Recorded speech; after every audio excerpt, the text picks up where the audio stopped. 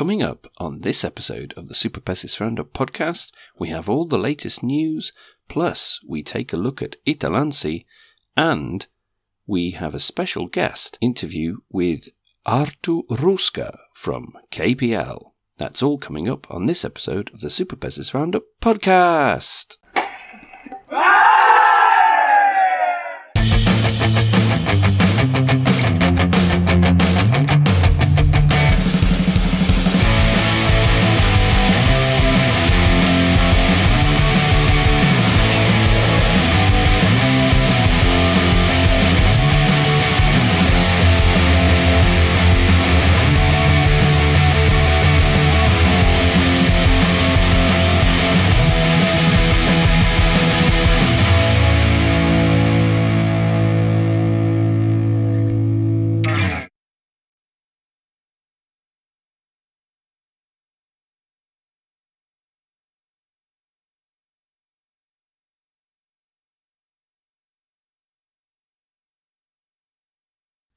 Hello, and welcome to episode 45 of the Super Pessis Roundup podcast. I'm your host, Ian Alba, and joining me, as always, is our resident coach. It's Mikko Pirhonen. Mikko, how are you doing? Oh, good. Now we're at the business end. Like I've been talking about it for a good month or so, but now it's actually true. The last week, we're recording this on Monday, so basically the regular season ends for both men and women this week, and men are even starting the quarterfinal qualifiers this weekend. But it seems like there's a game every day, and things are getting weirder and weirder all the time. Yeah, we're really fast approaching that sort of end of the regular season, and there's this scramble on from all of the teams in the men's and the women's Super Pessis just to try and get as many points as they can, try and finish as high in the standings as they can. For some, their position is already sealed. For example, Vimpeli, we know, are the regular season champions. Likewise, Mainz in the women's are the regular season champions as well. We also know that Alajärvi will be fighting for their future in Super Pessis, and probably Koskenkorva as well. It's really exciting. There's only a few games left. I did a couple of posts on the blog last week, working out some calculations. Every point counts for some of these teams, and it's really close between some of the teams in the positions. But before we start talking about the final games to come and where everybody is in the standings, we'll deal with a little bit of news. And one of the things that's really going to impact one of these teams going forwards is the loss of their all-star level pitcher, and that has happened to Kiritteret for the now at the very least. Mari Mantsinen picked up an injury in the Vaasa game last week. Mikko, 7 years without missing a game through injury, that's quite a stretch, but now, perhaps more than ever, Kiritteret need that level of skill, of expertise. I mean, we talked in the opening part of the season about how Kiritteret had this huge drain of talent from their established team, this loss of experience. How do you think this is going to impact them in the coming weeks and possibly into the postseason as well? Well, enormously, obviously. I mean, they are in a complete rebuilding mode, and she epitomizes the very essence of winning.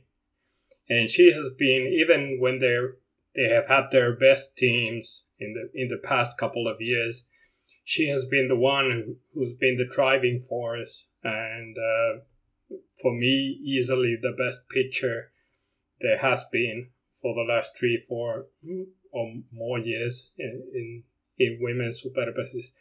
And the loss it's it's a huge one. It would be for anyone, but for this team at this moment, it's a bitter blow. I think there's a chance for Kirittere to really steady the ship by getting behind the idea of they're having to be the underdogs for perhaps the first time in a very long time by some margin going into the postseason, and maybe it's a kind of, well, we need to step up now. They certainly showed their mettle against Hamina the other day. They absolutely blew them away in the second yak, so it was incredible. But yeah, it's going to be a really tough postseason for them. The biggest oppositions, of course, Monza, Pori. It's going to be a really tough matchup, either of those two for them. Coming on then to the next bit of news I wanted to talk about, and that was the World Cup. We've now had the World Cup played in Hyvinkää. Of course, we didn't have the Asian teams joining us, but a pretty good turnout. We had teams, of course, from Australia, Switzerland, Germany joining Finland, but also places like Canada as well. That was great to see. Finland sweeping the board, obviously, in terms of gold, but some incredible performances, and hats off to our friends in Australia and Switzerland in particular. Mikko, did you manage to catch any of those games? I saw there was a live feed from Ruutu for the final day, and I managed to pick up some of them live. I was begging, hoping somebody had a live feed somewhere, and I was blessed to find it in the end. Yeah, I managed to get those couple of games, not as much as I would have liked to, but I think it was like a fun event, and that's how everybody took it. So it's like, that is what the World Cup is nowadays. And now it's like, for me, it's a big like decision time, a talking point, that where do we want to go from here? That what do we want to keep the World Cup like this, or do we want it to be a bit more competitive? And do we want to build like grassroots stuff? But that takes a lot. That takes a different approach, and that takes a completely different mindset to the whole thing. And I don't know. Maybe I will see it in my lifetime that it will happen, but so far it's I like the event, but yeah, that's about it.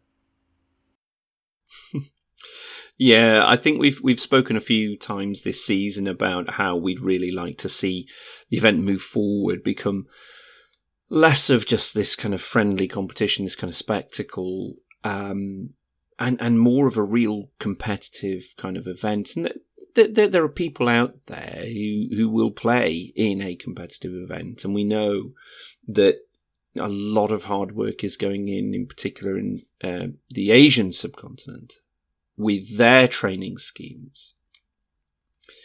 But like you say, there's got to be a driving force for it. And whilst we're still seeing this focus on trying to grow the domestic game, it's hard to see that focus is going to come anytime soon. We have these big, bold statements about how the Federation wants to see the game grow and doubling audience sizes and so on and so forth. So I'd like to think that there's room in there somewhere to see a little bit more growth for the international game. But until then, I want to say a big congratulations to everybody who took part. And I'd love to be able to attend one day. I was really hoping this year, but sadly I was unable to do so. So moving on then to our final piece of news, and we'll talk about how the teams are playing a little later, but actual games we had over the weekend. If you've been living under a rock or not been paying attention, it was Italansi, and it was in Sotkamo, of course, with some huge numbers attending. Pleased to see for the Mariex Stadium. Mikko, the big ticket games. The rain couldn't dampen people's spirits. It was very wet 2 days, but some incredible games were had. What was your take on the two games? Oh, actually, I think that the whole event was one of the best in years. I mean, including the boys and girls Italansi games as well. And the arrangements and the competitions between the players and so forth. It was extremely well organized, and I think that I've only heard positive things about it. And the games were high quality as well, and it was overall a very positive event, and there was a good amount of humor in it as well, and a bit of trickery and so forth. So that's the way the event should be. But yeah, but when you speak about raining, it was one of my first Italansi events that I actually entered as a spectator exactly 30 years ago, when they played on gravel, so it was not an artificial surface, and it was pouring down. It was like the players were sliding 10 meters when they were heading slide head first to bases, and the men's game had to be called off after, I think, 4, 5, 6 innings. And if it was a regular season game, they wouldn't have played it at all. But that is actually my first memory of entering Italansi. Well, like you say, the way that this was put together, it was a real event. And we talked earlier on in the show about how Pesapalo could create these events, make game days events, and Sotkamo as hosts for this Italansi this year certainly did that. And I really love the little competition bits in there. Ivari Vihanto, geez, 100 mile an hour throw. That's pretty impressive. But yeah, I really enjoyed it. It was an absolutely great weekend, and I'd love to see a little bit more of these kind of elements finding their way into regular season games for the teams. Obviously, Italansi, it's the big ticket, it's the big game, it's games, but it's the big celebration of the sport. So it has to be big, it has to be bold. The games themselves, we've talked before about how teams are made up and how players either play for East or West, and how those boundaries are drawn up. Again, I've seen some people talking on social media about tearing up that idea, having maybe North, South, East and West. Would that work as then semi-finals and finals? And whether it's breeder clubs, whether you play for your area based on your breeder club as opposed to the club you're signed for now. And when you look at results like for the women's East and West, the West by far was superior. And they were, again, last year and the year before, where do you think the balance should lie with this, Mikko? Because we see these sort of imaginary lines with East and West drawn up all the time, and Monza kind of seems to be in both camps depending on what year you're looking at. What do you think the best approach is from here on out?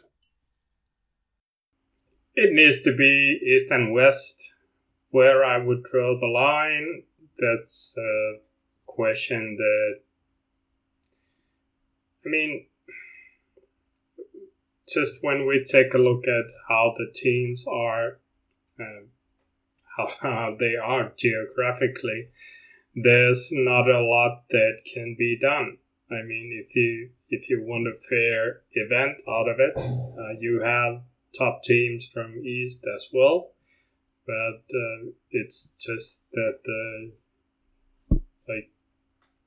the teams just happen to be on that western side where it's a far more condensed area of teams, and so I don't know. I was a big fan of the breeder club idea, but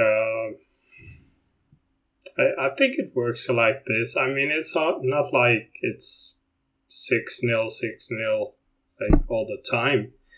They are competitive games, and I wouldn't change a lot. Let's put it that way. It seems to be the sort of annual discussion on social media to try and make it some closer or better blockbuster. But actually, when you look at the men's, could there have been a better blockbuster? It really was a game of two halves in many respects. In the end, of course, it was the Ropo Korhonen show in many ways. 5 runs batted in. The guy's a legend. We know that. And he's still beating records seemingly almost every month. Mikko, were you impressed with Ropa's display, of course, in his home field as well? For sure. Even though he has skipped the event for I think 3-4 seasons in a row, but now he played because it was in his own backyard, basically, and he's a star in a way that he is a legend of the game. He likes the attention. He draws the attention. He knows how to take his crowd, and he's in a position to break like all-time records. And like I said, we are recording this on Monday, and he's 1 run away, 1 RBI away from breaking the all-time RBI record. And they have a game tomorrow at home against Jumöjusit. So the odds are that he's gonna strike those 2 RBIs, and then he's officially going to be the best of all time, which is kind of curious because he has only won 1 title as the most runs batted in a season. Well, I'm just looking at the schedule. It's actually Hyvinkään and Taho. Oh, yeah. Sorry. They're playing tomorrow at home. Yeah. But nevertheless, I mean, Taho is not a team with a strong defence. They pride themselves on their offence. So at Marjak's stadium in Sotkamo, I mean, that's almost an inevitability that he'll break that record, possibly before this podcast's even out. But yeah, I mean, I have every respect for the man. He's an incredible player, and I can't wait to see where these things go next. So that'll just about do it for the news section This week, we now have an interview with a special guest. It's Arttu Ruuska from KPL. Joining me now on the podcast is a player who I have the privilege of saying I've seen in one of the most exciting and very bizarre games of PES that I've come across. He originally started his career in 2012 with Vimply's B-Boys before making his Super PES debut in 2015. He formed part of the championship-winning teams for Vimply in 2016 and 17 before moving on to Kankampa in 2019 and 2020 seasons. Now, with Kopla Palanlujat, it's Arttu Ruuska. Thank you very much for joining me on the podcast, and we will talk a little bit about that game in a moment. Yeah. Thank you, and nice to be here. Now, one of the questions I like to ask all of my guests really is how they first started out in Pesapallo. What was your story? So I grew up in a small village in Halsua where lives around thousand people. So there is not many different sports where you can what you can play or just have a hobby. But with my big brother, I went to Pesapallo practice at the age of 6, and since then I have I have played Pesapallo, and of course my father has also played Pesapallo. It was decision when I was 6. Also I have just tried floorball and ice hockey and so on, every kind of sports, but the Pesapallo has been always the number one sport for me. Well, it's interesting again that the family connections. I often find that Pesapallo is a very very good sport for families. You know, you see this going through the generations. Who would your sporting heroes have been growing up? Yeah, my sporting years. Yeah. So in Pesapallo, I will name Toni Kohonen and Sami Haapakoski. They both have been my teammates and also my opponents, and I have looked up for them at the age of 10, and furthermore from there, and there is a lot of more Pesapallo legends that I have watched, like Jani Komulainen and Roope Korhonen, who still plays and so on. But other sports heroes than Pesapallo. Pesapallo, I will name from ice hockey. I have always liked to watch NHL and goalies. goalies. So Martin Brodeur and Patrick Roy. Now, I talked a little bit about your career so far at the top of the interview. What is your favourite moment of your career so far? I will name 2017 the championship, and I throw the last throw for the season. So the season ended there, and it was that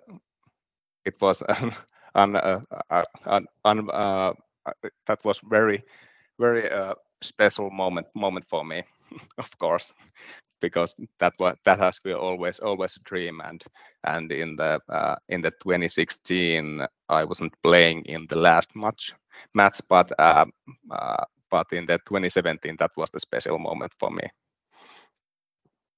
Throughout the career that you've had so far, you've played in some different positions. The fielding position you've played at most is siapari, also known sometimes as a catcher in English. Have you noticed a change in that role since you started playing? Or yes, the game has changed it very much faster, and the runners are very fast now. So around you have to be on the ball from 2.3 seconds after the ball have hit the bat. It's so mathematical now because the data is everywhere. So it is very challenging that you have to be very near, but in the same level you have to catch the the very fast balls that comes around 180 kilometers per hour towards you. So it's very challenging nowadays because it's the players have developed so much faster and stronger nowadays. I think that is the biggest change in the past few years. And how have you approached that role and seen how it's changed? I always look like what opponent hitters, what kind of percentages there is for the left side or the right side of the field, and you have to calculate that the opportunities that what is the and possibility that the hitter will hit for you the ball and etc. It's so there is no so much systematical within the hittings for the sieppari that you have to prepare very well nowadays for the games. Now, at the start of the season this year, it was confirmed that Elias Pitkänen wouldn't be able to play for Kopla this year. He was out for the whole season through an injury. Now, this year, of course, was the first year Elias was going to be full-time as pitcher in Superpes's team, with Janne Kivipelto having left last year. How did the team manage and adapt to that situation? Of course, the situation came up very quickly, just before the regular season has started. But luckily, we have Aleksi Vainio that managed to play very well for the beginning of the regular season, and so for the days games also. But it of course changed a little bit our game because Aleksi plays with different strengths than Elias that we have practiced earlier in winter. But when I checked the scoreboard and we are third, I said that the change has been succeeded, luckily. But of course it was a challenging time, and we didn't have so much extra time to train with our new pitcher. But Alexi has trained with Elias within our team also in winter, but of course it changed such much before the season started.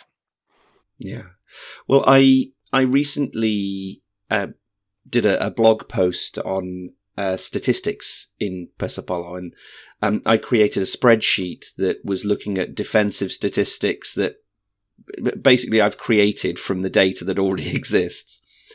And one of the things that really struck me was, okay, Sotkamo has the best defense in the league. I think everybody knows that. And Vimpeli has the best offense in the league. But KPL had either the second or third best in each of those two categories. So as a team, Kopla is probably more balanced because Kopla's defense, when looking at these statistics, is better than Vimpeli's. Kopla's offense, looking at these statistics, is better than Sotkamo's. What do you think Kopla's strengths are this year? Our strength I think it's that we have the strategy what has shown the balance for this season, but we have very much quick runners and Patrick Vasten that hits much much runs runs this year. It gives us many styles and opportunities to play, because we can play from number 1 and from number 3 we can start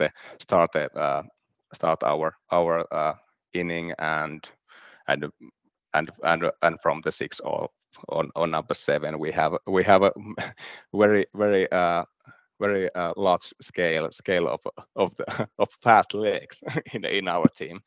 That is very big strength, because when the postseason starts, it will not be so fresh playing in every team. So we have to have many styles and many points we can start our attacking. And also the ability to modify our strategy against different opponents. Every team plays their own styles, and we have to modify our style for them. Well, I mentioned at the very start of this podcast a game that I had the pleasure of coming to watch at KSS last year. That was on the 22nd of July last year, but I remember it very clearly because it was against Patioki, and Kopla came back in the 4th inning of the first Jakso from 6-0 down to lead the Jakso 9-6. And one key player in that offense was you. You came to bat 4 times in the inning. You reached first base on your first attempt and then came round to score a run. And then the 3 other times at bat, you brought home Matti Salko from third base with 3 RBIs. Now, you've done that. You've brought a runner home from third base 3 times in a game in your career, now 6 times in your Superpaisis career. But I think this is the first one I can think of in any field or statistic where the player has done it in the same inning and with the same runner as well. Yeah, and it was within 3 different rounds we were hitting, so it was very very unusual situation. I didn't remember, but you mentioned before we have this interview this game, and I checked it and I looked at, wow, what has happened in this match, and I have to mention we lost the Jakso the period still 12-9, but it was very unusual game, and always against Patioki there is I can't explain how we play against them every year. But yeah, like I say, you can continue if you have more details about that game you were watching. Well, I went back just in preparation for this interview. I went back and watched that inning again because I really wanted to look at how you came when you approached the plate. Because obviously, when you first came to the plate, Kopla were up against it. You were close to losing that Jakso, and yet you seemed pretty calm. I mean, a lot of your teammates also, I think you had a lot of belief that you could score, and then that belief came to reality, and a lot of the fans that I was around in the stands were cheering. Obviously, the end result didn't go the way that you'd hoped, but it was incredible to watch that inning again and just see how you approached those hits. The first time you brought Matti Salko from third base, it was a beautiful short hit about, I don't know, 3 or 4 meters out from home base.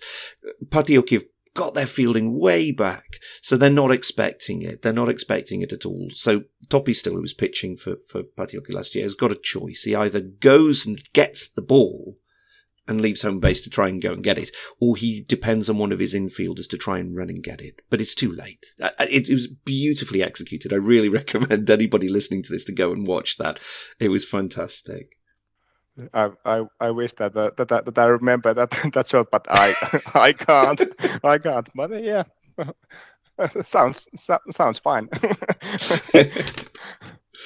Now, in previous years, we know that Kopla have been favoured to win the championship. Coming into this season, a lot of people in the media or fans have thought, well, maybe KPL are on a bit of a downturn, obviously with Kivipelto having left, Elias Pitkänen, who is a very good prospect and pitcher. The big question was whether he was ready, and then, of course, that news that he wasn't now available. Do you think the pressure's off KPL this year? Do you think that this maybe is the year that you win that championship? Yes, yeah, of course. I think that it has shown between the top 7 teams this year that everybody can win everyone and lose for everyone. It has changed it very much the situation between different teams, and yeah, I like to be underdog. it's very pleasant situation because we believe that we can win the championship, and the pressure is not on us, but there is like I said, 6 other teams that are very good, and the thing that we have to win at least was it that in first round postseason that we need 4 wins, but after that 3 wins, but yeah, we have to win 1 times more than the opponent.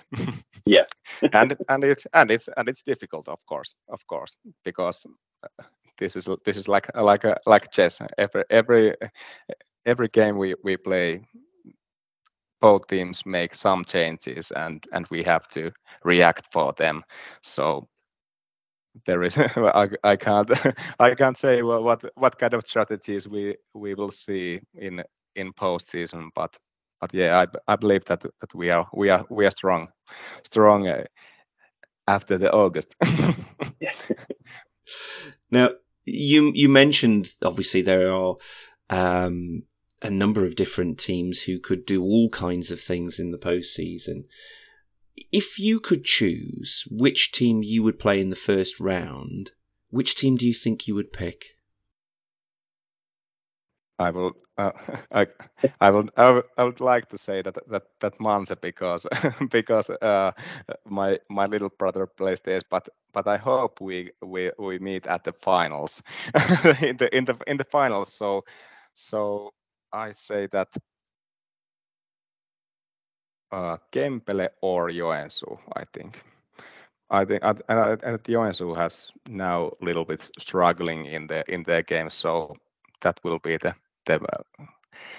team I name for the for the first round. But every team as I said are very tough. Also us. so it will be very tough battles in the postseason, because there is the top 7 teams. Well, we've seen some really interesting first round matches last year. I think this year is probably going to be even more exciting and closer, like you say. Yeah, I think so too. Yeah, it will be. I think it will not go as 4-0 or 4-1 Yes. the series. There will be 4-2 or 4-3 the series, but how they ended long and very very exhausting series we will see, and long games with very much excitement, because there will be supervuoros and the maybe I can compare to shootouts shootouts in English. So the kotituslenttikilpailut like we said in Finnish. So the shootouts where is the pair versus pair hitting the runs. So I think we will see very long games and long series in postseason. Well, I can't wait to see how that postseason unfolds. Arttu Ruuska, thank you very much for joining me on the podcast today. Yeah, thank you. Also, it was nice. But I'm sorry, my English is not my mother language. But I think we managed very well with this interview. It was nice discussion about pesäpallo. Yes, thank you very much, and good luck for the rest of the season, and of course the postseason as well. Yeah, thank you. Okay, welcome back. We'll now take a short break before we start looking at where the teams position themselves in the league and those final games as we have a run towards the postseason.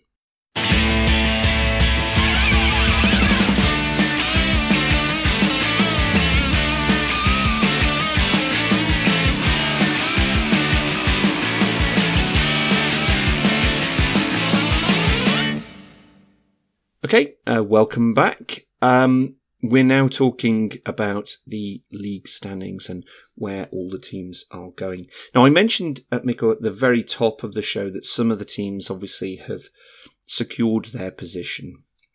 Vimpeli, pretty much from the opening week, to me, looked like a team that was going to finish top of the standings. The big question will come, of course, in the postseason. But, Mikko, was there ever any doubt for you that Vimpeli would be the top team at the end of the regular season? Not really, no. After maybe 10 games, there was a bit of it was pretty even, but you could see that they're just getting their engine going. And once they did, that was that was it. And because they are just so consistent, and when they also found their outfield balance, that was the key, because they just destroy teams in consistent basis. And so yeah, it was a clear case of they are like Manchester City, that they start off slow, but in the end they are on top. So it's like they will win their last 15 games or so. So that's how it went. Yeah, I mean, I wasn't massively impressed with the way they defended games early on in the season, but quite frankly, it really didn't matter, because this lineup has so many attacking options and so many points where they can score runs. It's incredible looking at the table, and when you actually see that they have 312 runs scored at the time of recording. The next highest team is KPL with 227. I mean, that's a huge gap. I mean, it really is huge. So, okay, if you don't have the best defence in the league, and they do have a pretty good defence overall, let's be honest, and it's tightened up, like you say, especially in the outfield, as we've done some fine-tuning during the season. But it didn't really matter. You know, they could give a run away here and there. It didn't really matter, because they were scoring 4 or 5 in response. So that's why I always thought Vimpeli would be top. There's just too much force coming from their batting lineup. Yeah, and they do have the second best defense as well.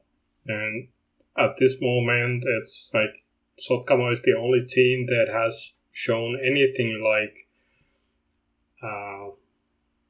they could even challenge Vimpeli in a best out of 5 series. But like you said, that it's like year after year, at some point we're gonna look at the stats back like in a couple of years and think that how did they do that? I mean, that's like, why didn't we make like more noise out of it? Because that kind of domination is like, it's just ridiculous, to be honest. Now, behind Vimpeli and Sotkamo, who are in second, there's a string of teams vying for this kind of top 4 position, for the home field advantage, and of course trying to avoid the preliminary round of the postseason. The 7th place and the 8th place team will play in. Now, there is a huge gap between 7th and 8th. At the moment, the time of recording, that's Tahko in 7th and Patioki in 8th. So there's no chance of any team bumping up into that top 7. But there's only a few points between 7th and 5th place. And it really will come down to these last couple of games. I do think that Joensuu's got a decent chance out of the rest of them. Possibly could overtake Kempele from here on out.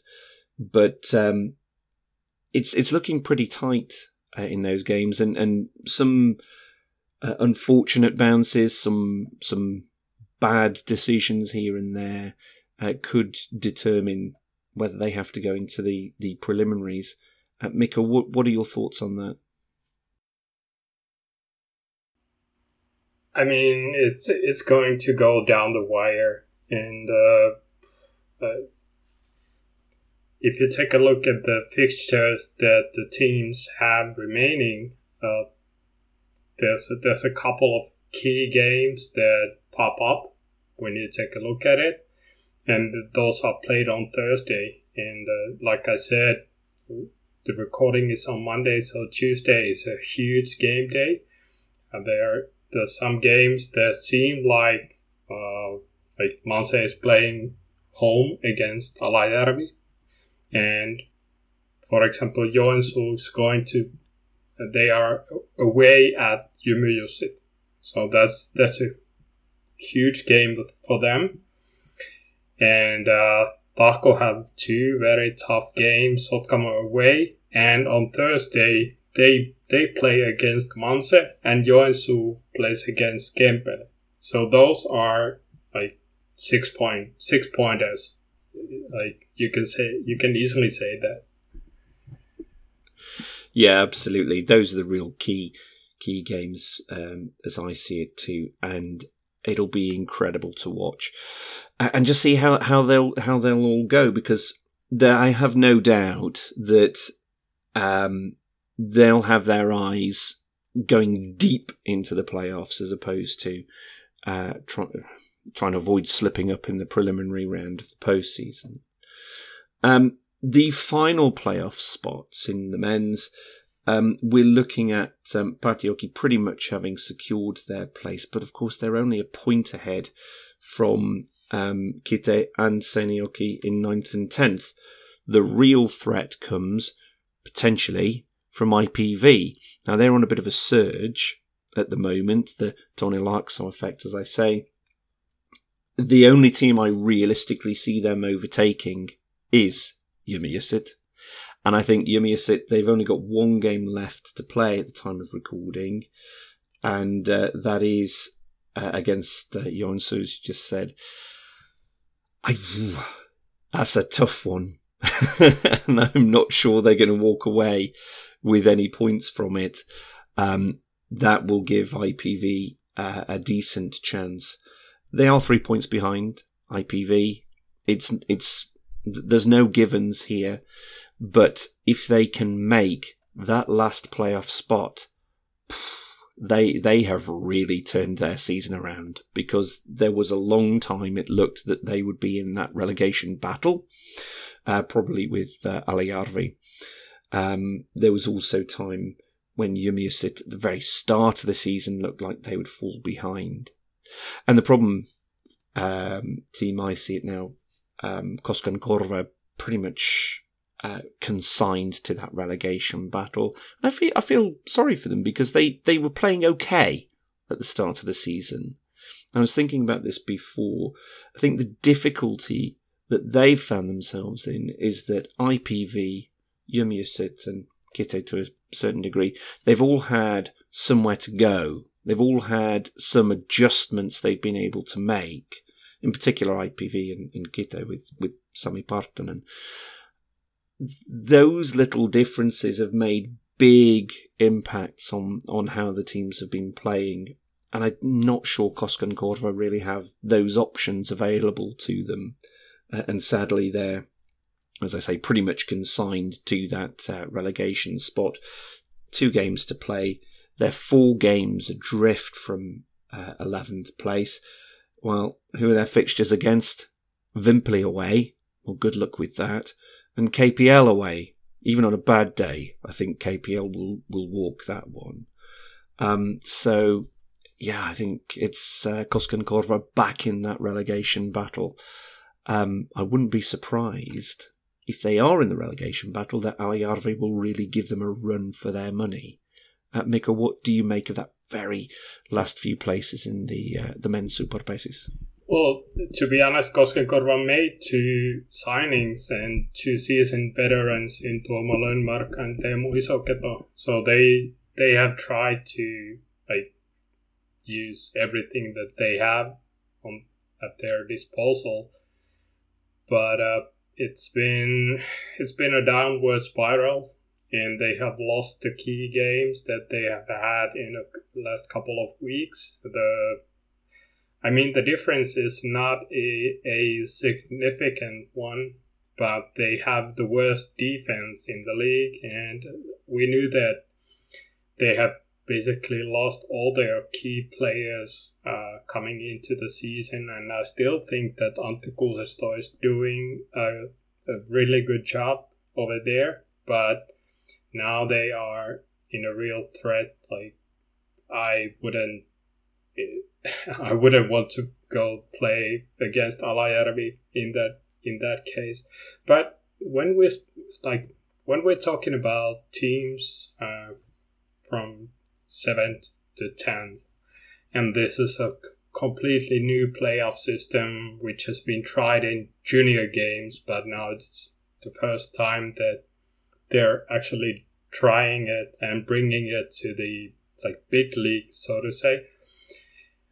If I was the team number 7, and it's like we spoke, it can be any of those top quality teams that have almost a 15-point gap in regular season. And then you go and play best out of 2 series against any of those teams. And you take a look at possibly IPV, even Umeåsit, Kitto, Patioki, who are also trending downwards, but on their day, if they hit the purple patch again, that's best out of 2. That's cruel. That's so cruel to decide it like that. So the team number 7 is they are far from being comfortable, just like Koskenkorva at 12. Yeah, I think in many ways the team finishing 7th is in the worst possible spot, the spot that nobody wants going into the playoffs, because of course anybody 8, 9 and 10, they're delighted to be there. 8 used to be the cutoff in recent years, and of course 1 to 6 you're pretty comfortable no matter what the gap between the 7th and 8th teams were. The fact that you're just below that safety and then needing to go into a best of two series against a team that, on their day, any single games they could easily win. I mean, it's not inconceivable. So yeah, I think there's some real worries for whoever finishes seventh. But there we are. I mean, we'll see how these things go. Moving on then to the women's Superpaisis.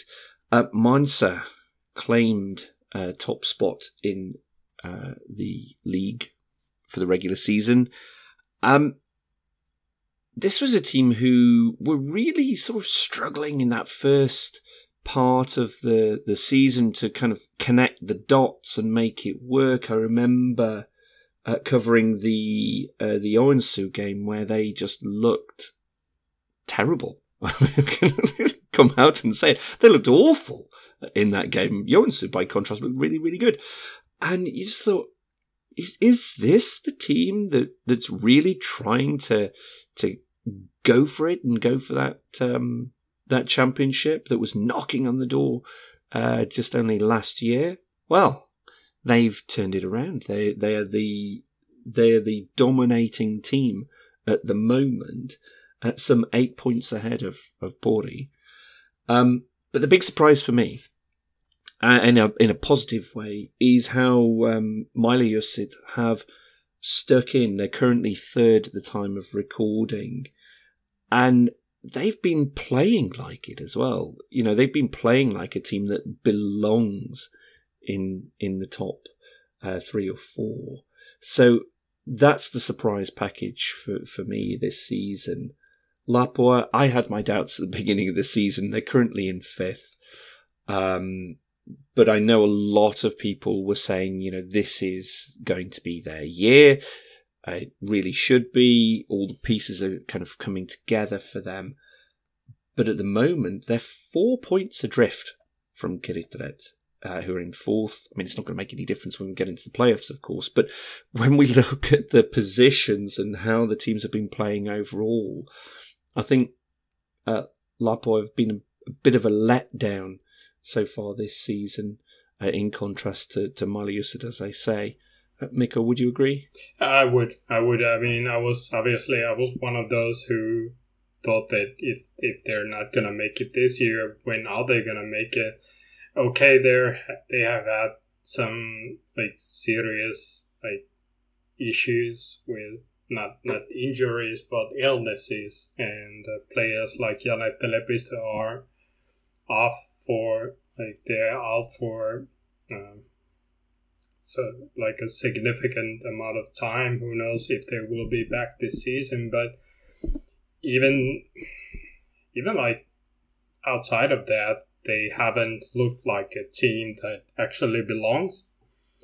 Whereas Maaliussit, they have a really young, talented core that has taken a step forward, and they do belong in that top 3 easily, and they can play anyone right now.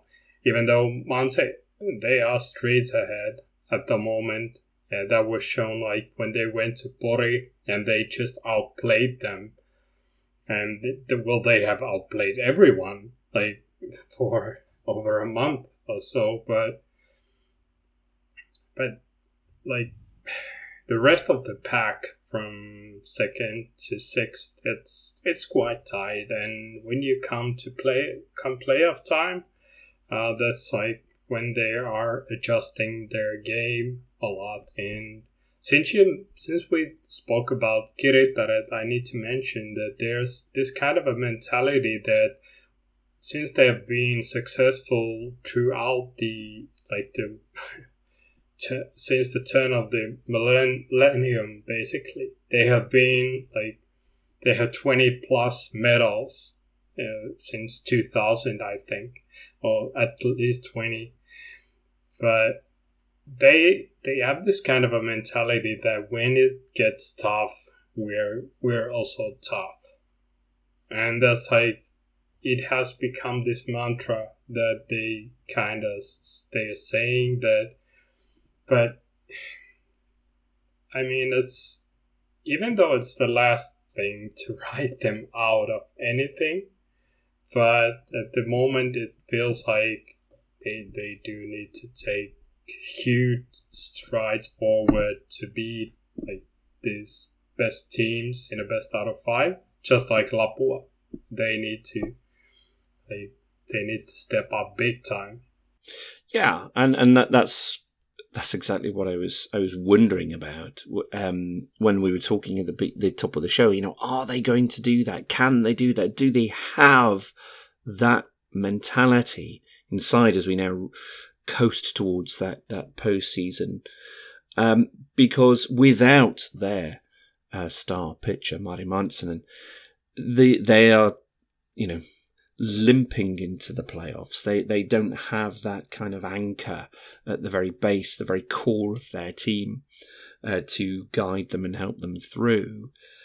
And they probably will either sink or swim at this point. They'll either come out of the gate in terms of these games and really put out a decent performance, or we could be in for a surprise. If the table stays as it is, we could be looking at Lapua Kiritaret, where I don't know what's going to happen in that matchup. It really could be the toss of a coin or the roll of a dice. Who knows? We do know, obviously, who is going to be in the top 8. There is a gap, a gap that cannot be covered between 8th and 9th. So Johansson Milov made the playoffs, and they deserve to be in the playoffs this year. They've played incredibly well.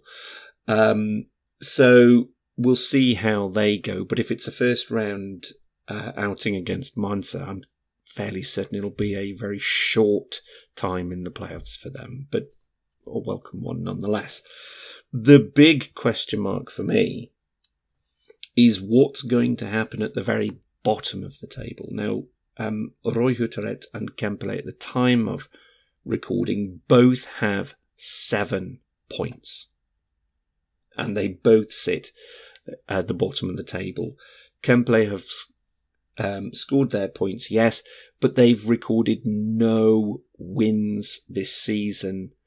And one of the things I wanted to talk about is, as often gets discussed as we see in social media, the number of teams that would be appropriate in the top division. Now, I've got 2 competing thoughts here, because this is the second time in 3 years that we've had a 12th place team with no wins in the regular season. I mean, that's assuming that Kempele don't win either of their remaining games, but I think that's a relatively fair assumption at this point in the season.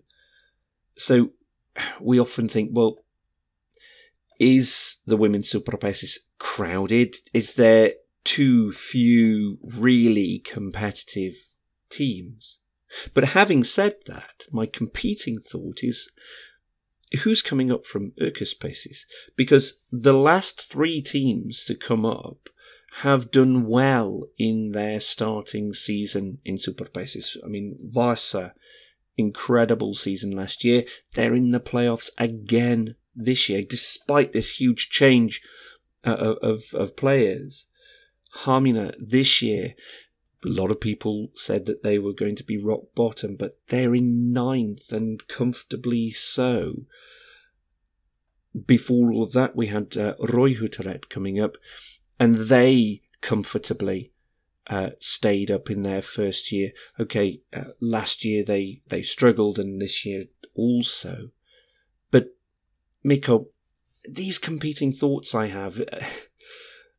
Is there a correct number here? Is there a correct way to go about this? I would actually expand this to the level of organizations, because this is kind of a boom. Like there's this energy when you get promoted, and these organizations they are getting more like exposure on social media and on media overall, and this is kind of a like bit of a how should I put it? The organizations are putting up a competitive team they want to build, and the first season is a bit of a honeymoon, so to say. And after that, you see how sustainable that organization and that building of a team actually is. Those examples are really good because we're talking about teams that are very different. Like the Vasa region, they don't have this kind of they have big sports teams, but they were craving for, there was a place, like there was a spot for this kind of an organization. And if they take care of it, they can actually rise up to the next level next season. I don't know, but it's possible. Whereas for Hamina, easily the biggest surprise in Superpesis, in both men's and women's. There was you mentioned that someone said that they're rock bottom. I didn't see any season previews where there wouldn't have been rock bottom. I mean, it was like I said in the latest podcast. I don't think I had them rock bottom. Yeah. But when I spoke to game managers, and I'm not gonna mention any names, but when I asked about what they have seen and how they think about the season, the prevailing thought was that it's Hamina and 12 other teams. So it's or also, but they have been like when in their most important games, they have been amazing. To be honest, they have taken everything out of that material this season, I think, and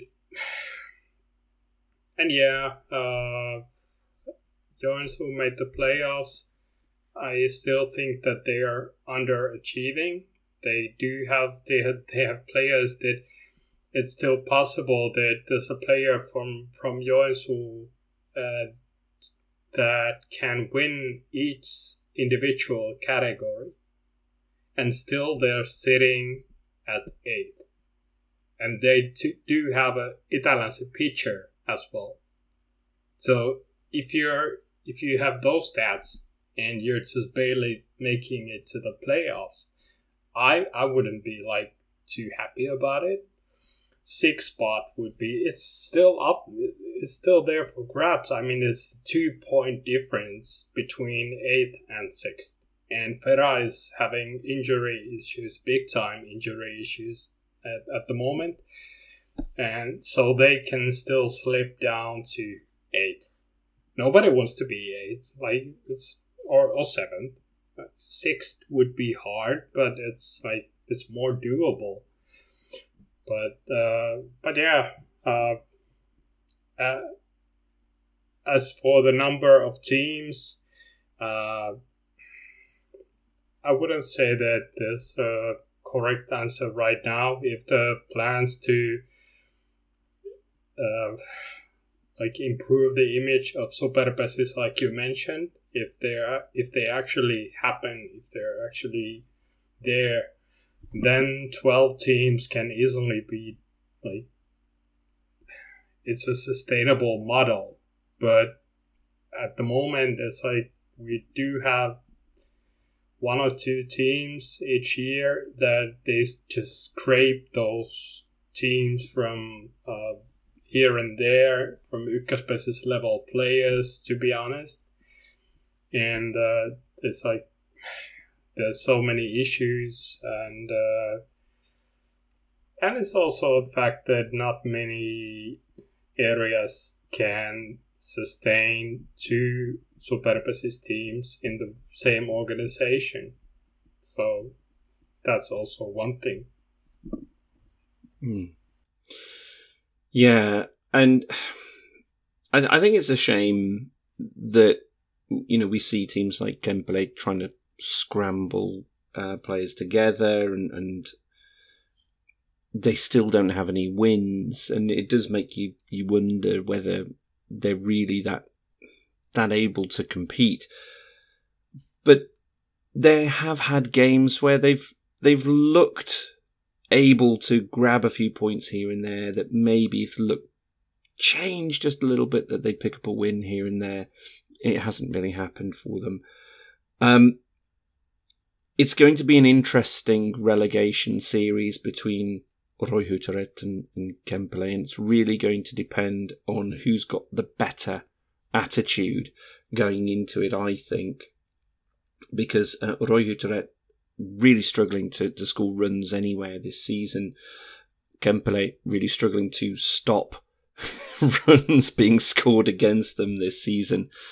Whoever grasps the core of that game and puts on that positive spin is going to come out the victors, I think. But yeah, it's the usual conversations we see pretty much every year. Is there too many teams in the women's Superpesis?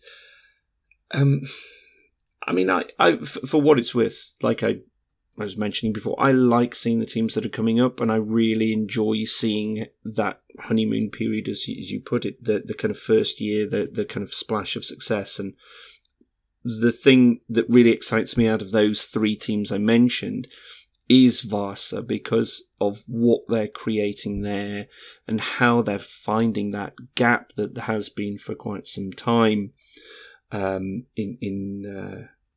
the university town that it is.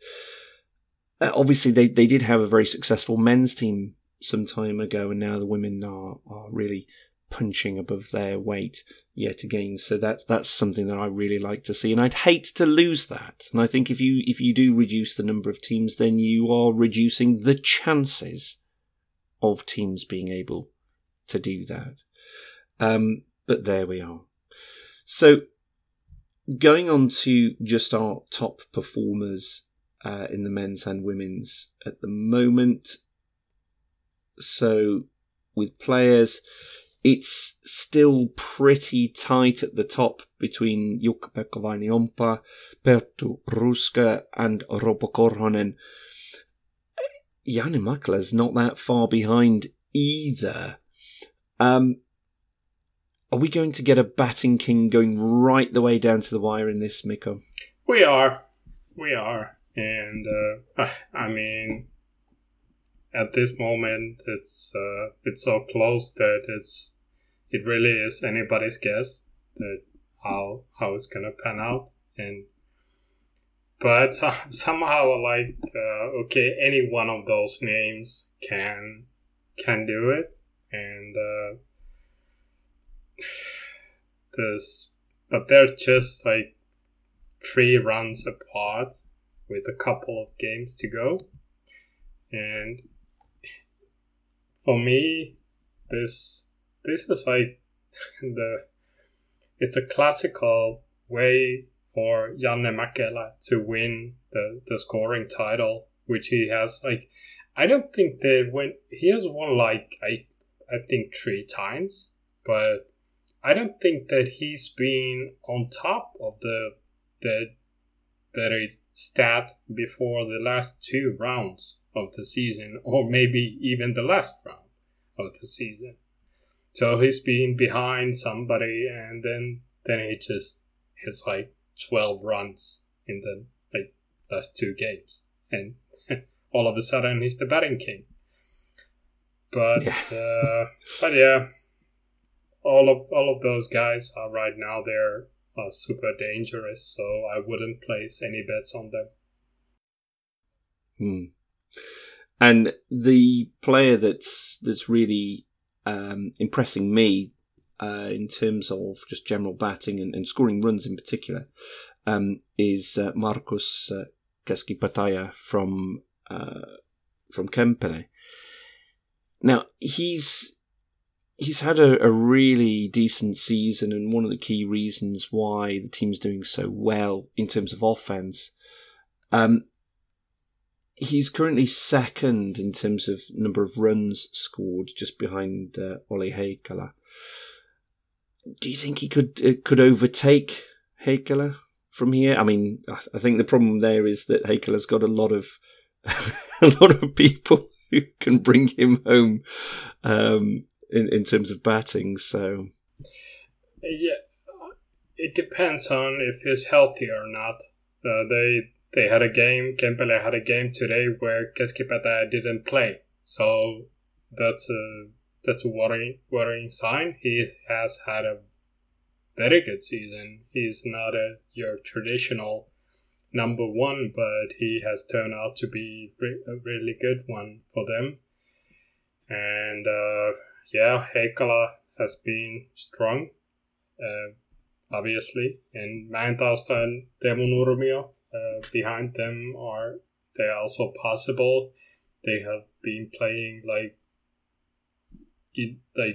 especially Nurmio has been just amazing throughout the season, carrying Taco on his back with Petteri Alanen basically. But yeah, it's a shame that Mikko Kanala got injured once again, because if you take a look at his stats per game, he would have won this one comfortably this year. I mean, when he was healthy, he was just he was scoring runs for fun as a runner, and I think his average is something like 2.5 per game, which is just ridiculous. Yeah, without Nurmio, I think Darko would have been in our discussion alongside the likes of IPV, Yamiusit, somewhere like that. He really has been carrying that team this year. Going then to the women's, and we've got Aino-Kaisa Mantere, Italansi player this year, and she is far ahead in terms of runs batted in. But in second place, we've got Maria Kaakkonen. So Kaakkonen is from Joensuu. Two unlikely names at the top at the moment, Mikko. Do you think that they'll manage to stay there, or will we see Sari Eskola taking that place back off them? Well, I want to say that Mantere is a surprising name. She was expected to be somewhere there or thereabouts, depending on if somebody has a season like Eskola had, like last season, which was, like we spoke, was like Shohei Ohtani level. But it's like, it's kind of actually striking that this season they haven't been scoring that much runs. I mean, 55 is leading the category now, and we all remember that Eskola broke the barrier of 100 runs last year, and so it's like that's a big gap. So yeah, but I wouldn't be surprised if Eskola still enters that competition, but yeah, so far it looks like it's going to Mantere, and she's been the rock of that team, and basically a huge thing in the whole organization. So it would be just befitting that she would get that reward. Well, we'll see how all these things play out in the coming days and as the regular season winds up. And I think that'll just about do it for this episode as well. So thank you very much for listening. And I want to thank my guest and co-host, as always, Mikko Pirhonen. Thank you for being here. Yeah, my pleasure. And now we're entering the phase of the season that we have been waiting for basically for months, and I'm super excited that we're just about to experience something which is going to be amazing. And from me, Ian Alba, thank you very much for listening. I hope you've enjoyed what you've listened to. If you have, then please feel free to like or subscribe to the podcast. Hey, even leave us a comment. We would love to hear from you. You can also follow me on Twitter or Facebook at SuperPesisR, and you will also see me writing articles on the blog. That's superpesisroundup.wordpress.com, and occasionally for Hamina's website in English as well. But from me, Ian Alba, we'll see you soon.